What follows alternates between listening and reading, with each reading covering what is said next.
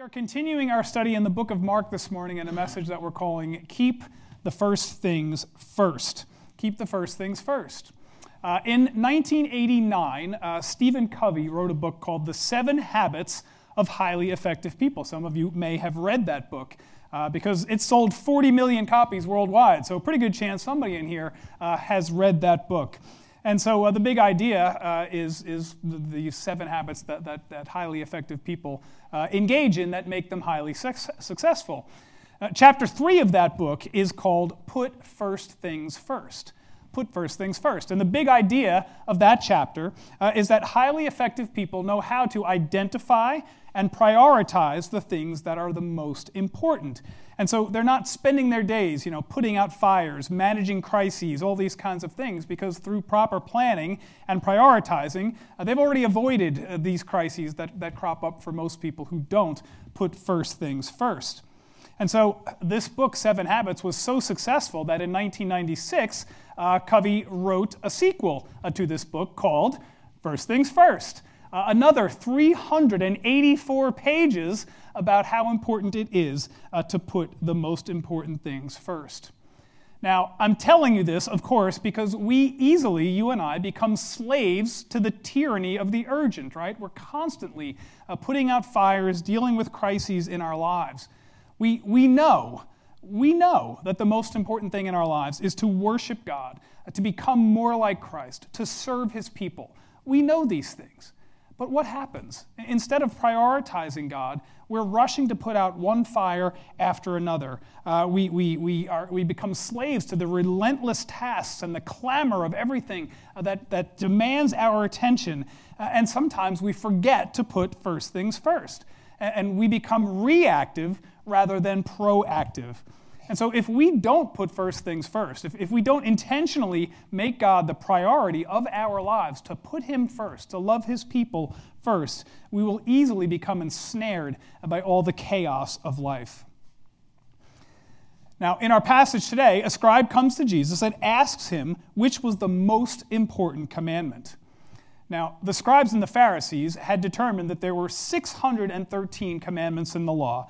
248 of those were positive, things that we must do, and 365 of those were negative, things that we must not do. And so those laws, among those 613, they divided those into categories as well. There were heavy and there were light. Those that were heavy were the ones that demanded more obedience or more attention, and those were light, maybe not as much as the heavy. And they argued and debated amongst themselves about which ones were the heavy and which ones were the light, and how heavy and how light, dividing these things into various categories. And so they spent their days living in the minutiae of dividing out and parsing up these various laws. And they became so burdensome that they spent their lives trying to keep them and ensuring that others kept them as well. And so they became slaves to this ranking system and to the tyranny of the law and their traditions that they kept. And they lost sight of God.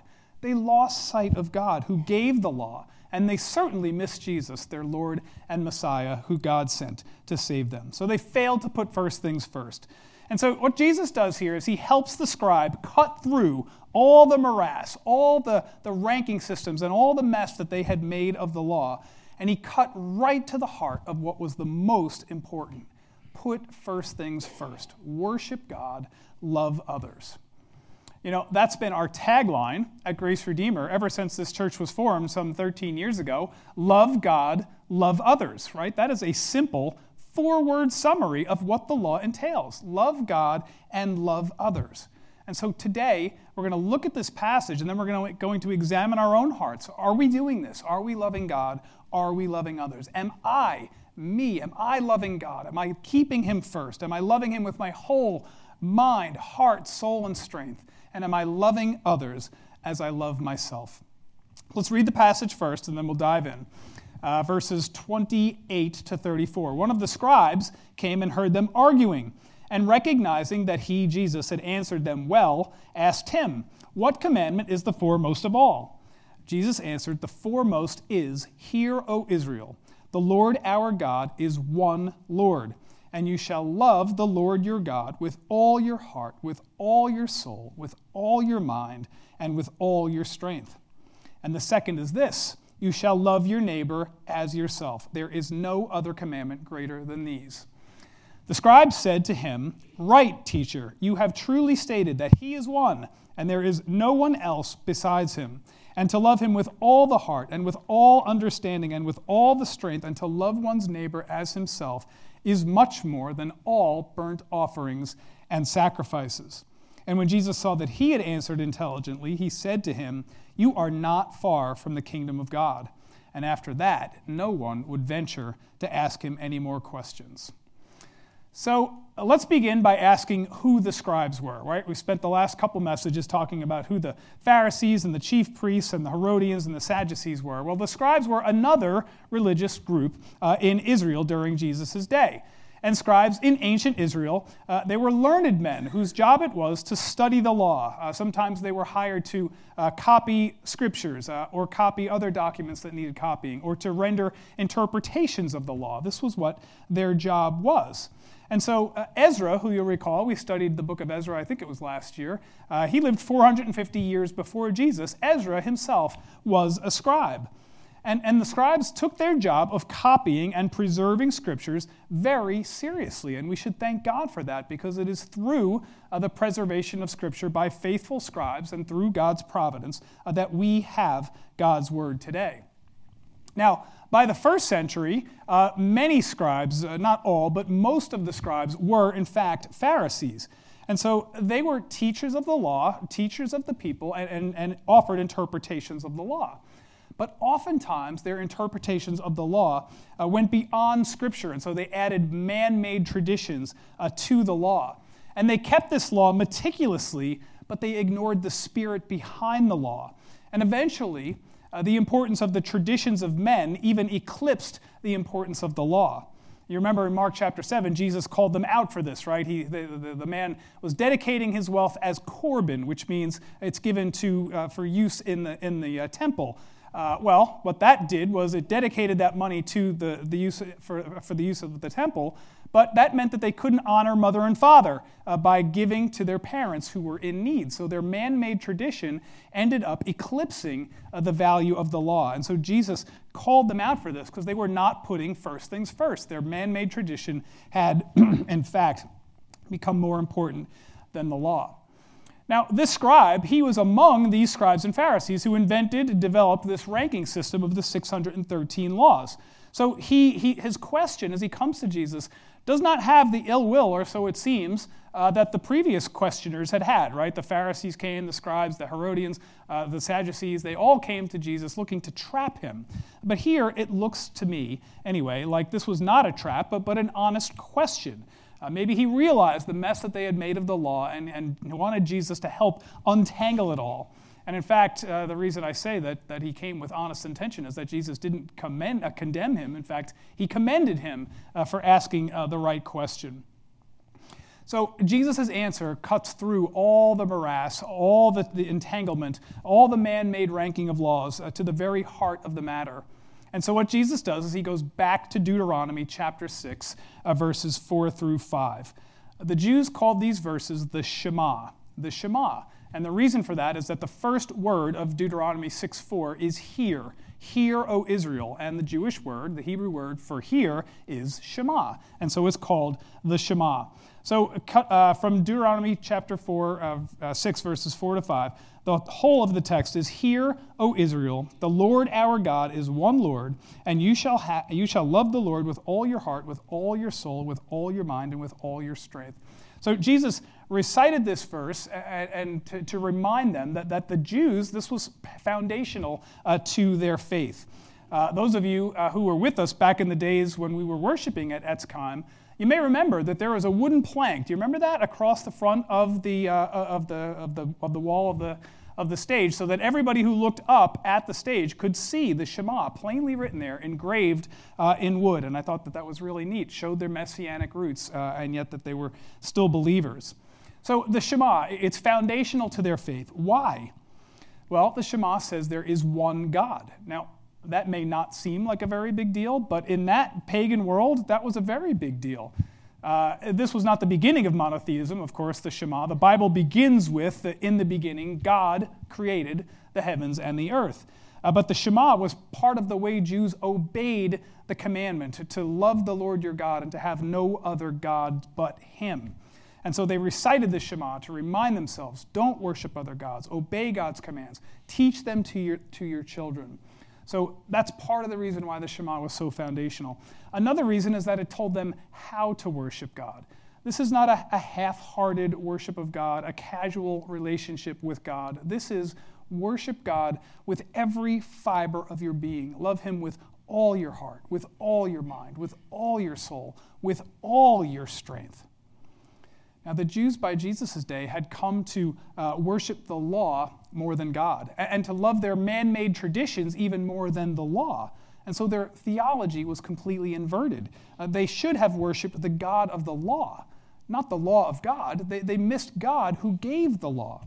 And their fanaticism turned them into hypocrites because they became hypocrites because of the heavy burdens that they laid on others while not keeping them themselves. So they didn't keep God first. Now, if we're looking for any kind of hint of a test from this scribe, perhaps it is to see if Jesus was actually orthodox in his beliefs.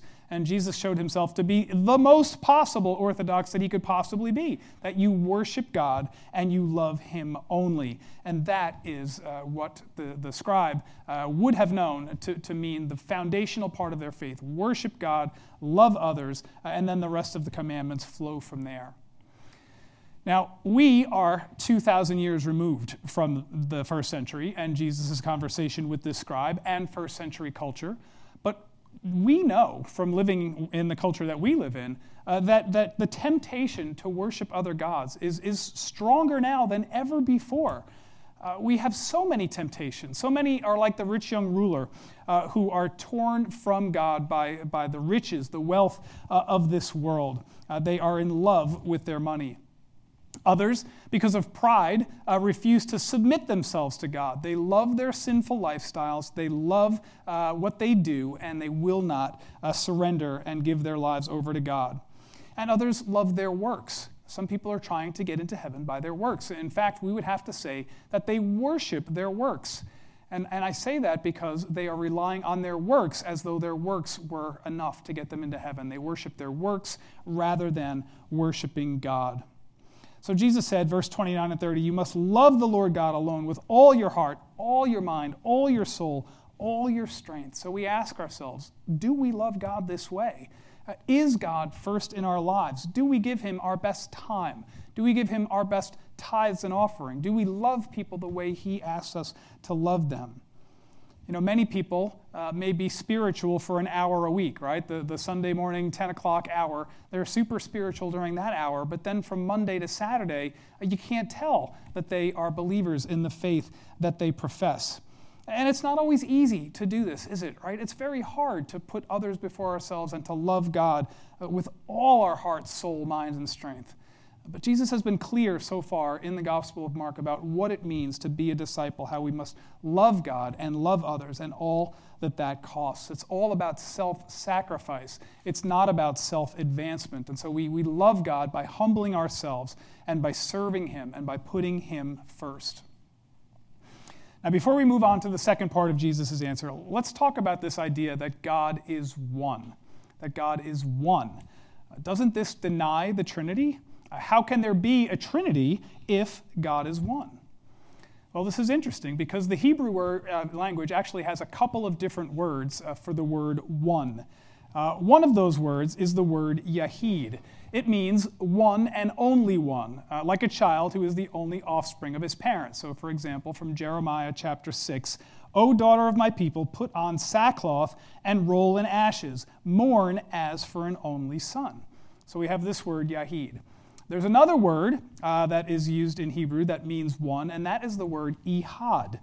Ehad can be translated like Yahid, one and only one, but it also can mean a unity of more than one thing that makes up the whole. So, for example, Genesis chapter 2, verse 24, a man is joined to his wife, and the two are united into one. And so we see that a husband and a wife, though a plurality, two people merge into, they become one. There is diversity within the unity of marriage. Now, the word Yahid is never used to describe God in the Hebrew Scriptures, but the word Ihad is. And in fact, Ihad is the word that is used here in Deuteronomy chapter 6. So there is one God consisting of three persons, God the Father, Jesus the Son, and the Holy Spirit, each sharing the same essence, each equally God. Now, there is a difference in the function of the members of the Trinity. Each has their own function, but there is no difference in their substance, in their essence. They are all God. Three people, three persons within the Trinity, one God. So Jesus wasn't denying the Trinity by saying God is one. He was, in fact, validating it. And I think that's really neat that he used this Deuteronomy passage that is foundational to Jewish belief to make that point. Now, let's look at the second part of Jesus' answer. Jesus gave the scribe more than he asked for, right? 2 for the price of 1. What's the best commandment? Well, I'll tell you what. I'll give you 2. The second one is quoting Leviticus chapter 19, verse 18, which says, "You shall not take vengeance, nor bear any grudge against the sons of your people, but you shall love your neighbor as yourself. I am the Lord." So Jesus shortened that to, "You shall love your neighbor as yourself." Now in Israel, ancient Israel, neighbors were considered fellow Jews and foreigners who were coming in visiting from other lands. And we know from reading Luke chapter 10, the parable of the Good Samaritan, that Jesus expanded the definition of neighbor, right? Remember, a man was beaten on the side of the road. A Levite walks by. A priest walks by. And a dreaded Samaritan, the wicked, evil, awful Samaritans. This is the man who helped. And the man who asked the question, the lawyer who asked the question, was forced to admit that it was the one who helped him who was a neighbor. Well, this is what the Samaritan man did. He bandaged him. He put him on his horse. He took him to an inn. He paid his expenses. That is how he loved this man. And so we express our love for God not only by loving those who love us, right? Anybody can do that. He expressed love by loving even somebody perceived to be an enemy, and that's what we need to do. Even those who we perceive as enemies, we have to love them as we love ourselves. Well, what does it mean to love yourself? How do you love yourself? How do I love myself? Well, I know what I do. I make sure that I'm comfortable. I make sure that I'm clean. I make sure that I'm well fed. I make sure that I'm housed and clothed. All of these things are how we love ourselves. We look out for number one, right? And we put our families first. We prioritize them over others. And that's a natural thing to do. But God wants us to look for other people and love other people the way we love ourselves, to make sure that they are comfortable, clothed, fed, housed. We are to love people as ourselves, to show them God's love. And Jesus' answer shows that love for God and love for others are inseparable. We show our love for God by loving others. And when we love others, we are loving God. We cannot separate these two. We can't say we love God and then have no regard for others. And we can't be with people and express the love of God without having the love of God. So these things are truly inseparable. And Jesus said of these 2 commands now, there are no commands greater than these. And it's interesting that the first command, that you love God and love him only with your whole heart, soul, mind, and strength, that is a summary of the first 4 of the 10 commandments. And to love others as yourself is a summary of the second 6 of the 10 commandments. And so all the other commandments are contained, subsumed within these 2 commandments that Jesus gave. So keep first things first. Obey these 2 commandments, and then you are obeying them all. And you don't need this ranking system. Obey these 2, love God, love others, and you will obey them all. And so at this point, verse 32, the scribe validates Jesus' answer by saying that he was right, and he repeated the commands back to Jesus again, though slightly differently. And the emphasis, though he doesn't repeat it verbatim back to him, we see the emphasis is on love. 2 times he mentions love for God and love for others. And that shows Jesus that he gets it. He understands that these are the 2 greatest commands. And he goes on to say that these 2 are greater than all burnt offerings and sacrifices. Well, burnt offerings and sacrifices were a means to atone for sin. When people sinned, they had to bring a bull or a lamb or a goat or some animal to the priest to sacrifice to make payment for their sins. And the blood of the animal washed away the guilt of that sin. Now, the reason the two commands, love God and love others, are more important than burnt offerings and sacrifices are that if they obeyed those two commands to love God and love others, they would not sin, and there would be no need for a burnt offering or a sacrifice. So better not to sin than to sin and then have to follow the law of atonement for sin. And the Old Testament verifies this in several places. Remember in 1 Samuel chapter 15, God commands Saul to go and destroy the Amalekites, destroy every one of them, destroy all of their stuff, destroy all of their livestock.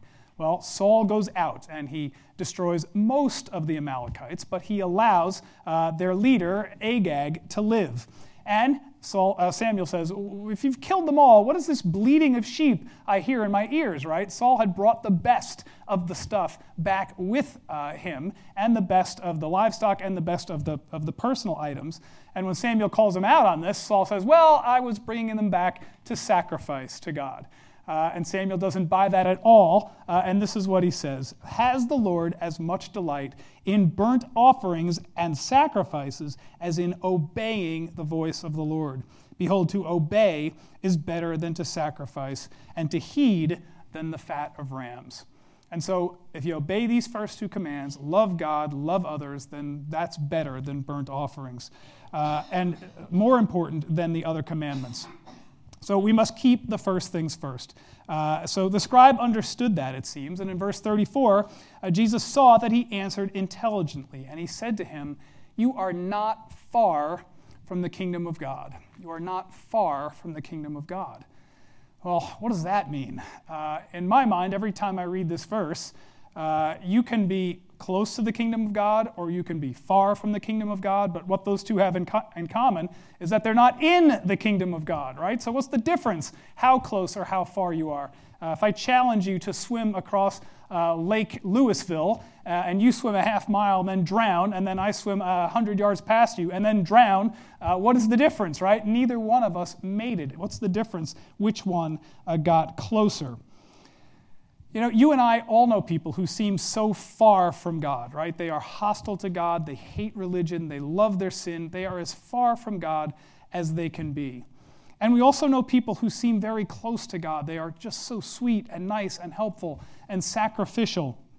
And they might even call themselves spiritual, and yet they don't have a relationship with Jesus Christ. Now, if you look at those two, the very far and the seemingly very close, is there any difference if the Lord should return today? Well, the answer is no. They both would be outside the kingdom of God. But we thank God for his grace, right? There is nothing is impossible for God. I was among the very far, the very furthest that you could possibly be, and yet God can do an amazing thing in a person's life when he chooses to move that person towards salvation. So we have to recognize that nothing is impossible for God. He can save the far, he can save the near. In fact, he moves us from far to near, and finally to salvation. From a human perspective, we can look at salvation on a sliding scale, something like this. To be far from God is -5, antagonistic, right? That's about as far as you can get. -4, you're getting a little closer. You're still resistant, but not as bad as antagonistic. Number 3, you're indifferent. Okay, not hostile, but not really seeking either. Number 2, you're receptive. You're interested in hearing more. And -2, receptive. And then -1, actively seeking. You're looking, trying to find out more about God. I was on that scale. I can track my own progress from -5 all the way to salvation. Now, I'm not sure where the scribe falls on this particular chart, probably somewhere between -2 and -1, somewhere between receptive and seeking. He's close. He's receptive. He's seeking. But what does he still lack? What is he still missing? Why is he not yet in the kingdom of God? Well, he has still not yet believed the good news that Jesus has come. And Jesus says to him that repent and believe the kingdom of God is at hand. Jesus had not yet died and risen from the dead, right? And so what was this scribe to believe? He wasn't going to believe the gospel as we know it because Jesus hadn't yet died and risen from the dead. But Jesus wanted this man to believe. When Jesus came, he preached and he said, "Repent, the kingdom of God is at hand." He wanted this man to recognize his sins and follow Jesus. Now, for this scribe and anybody else who was paying attention in first century Israel, Jesus had already done and said more than enough to let anybody who was remotely interested in God to know that there was something special about Jesus, something different about Jesus, something that was worthy of investigation as to whether he actually was the Messiah he claimed to be. And so the scribe appears to be seeking. He appears to be seeking. And Jesus wants him to believe that he is who he said he is and to repent and follow him.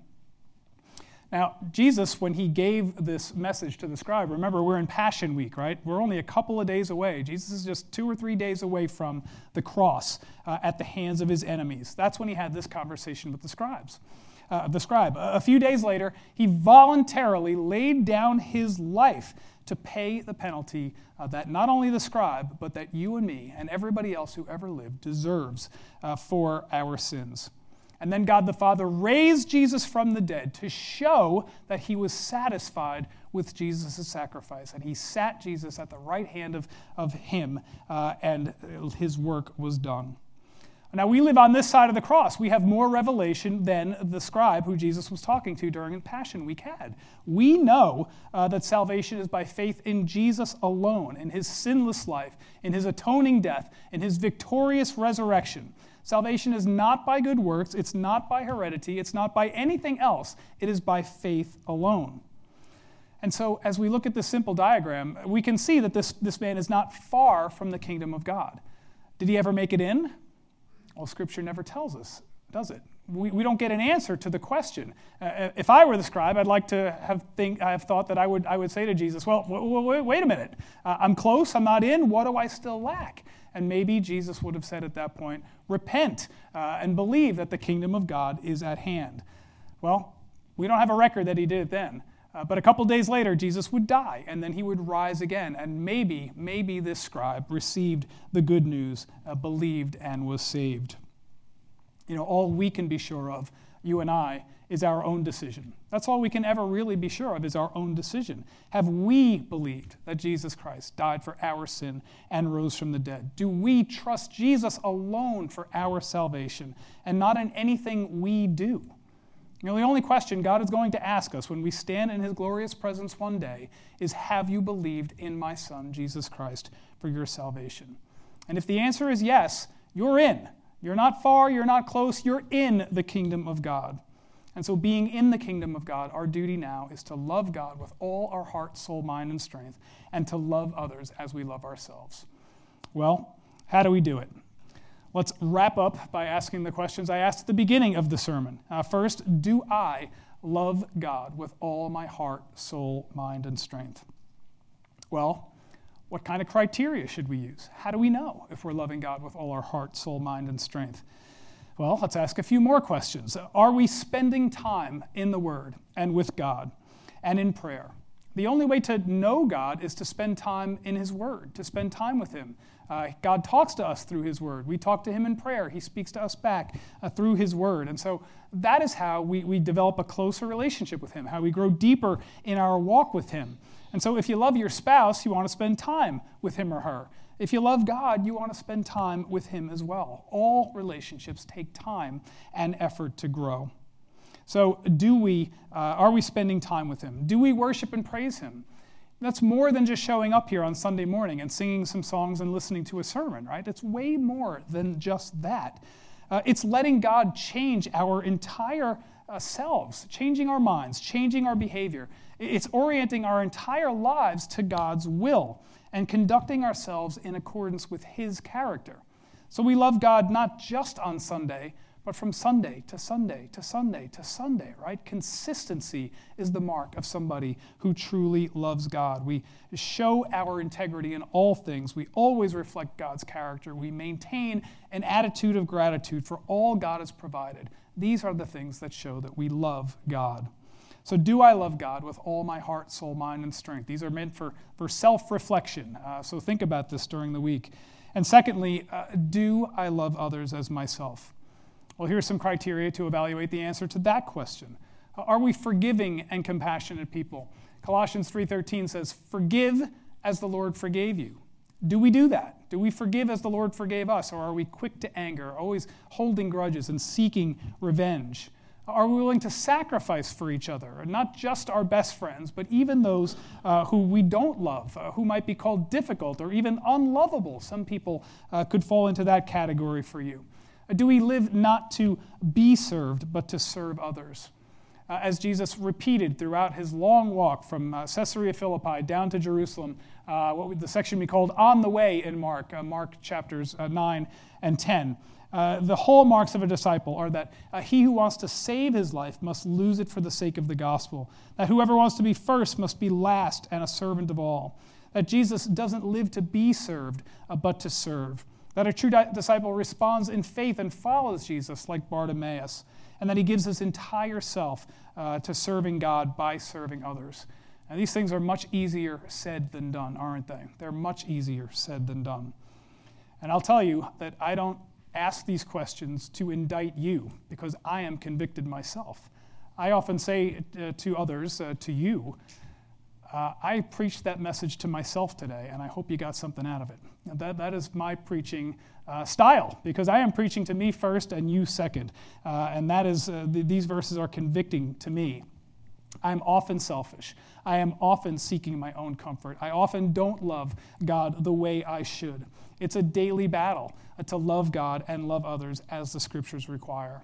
So I ask these questions to raise our awareness that loving God and loving others is not a part-time job. The bar is very, very high. It's very high, and we do it by modeling our lives after Jesus, who died on the cross, showed his love for God by obeying him going to the cross, showed his love for us by obeying God going to the cross for us, dying a humiliating death in our place. Now, we're going to fail from time to time because we are sinful people, but we should notice that we become less selfish over time as we orient our lives more to God and what he wants from us.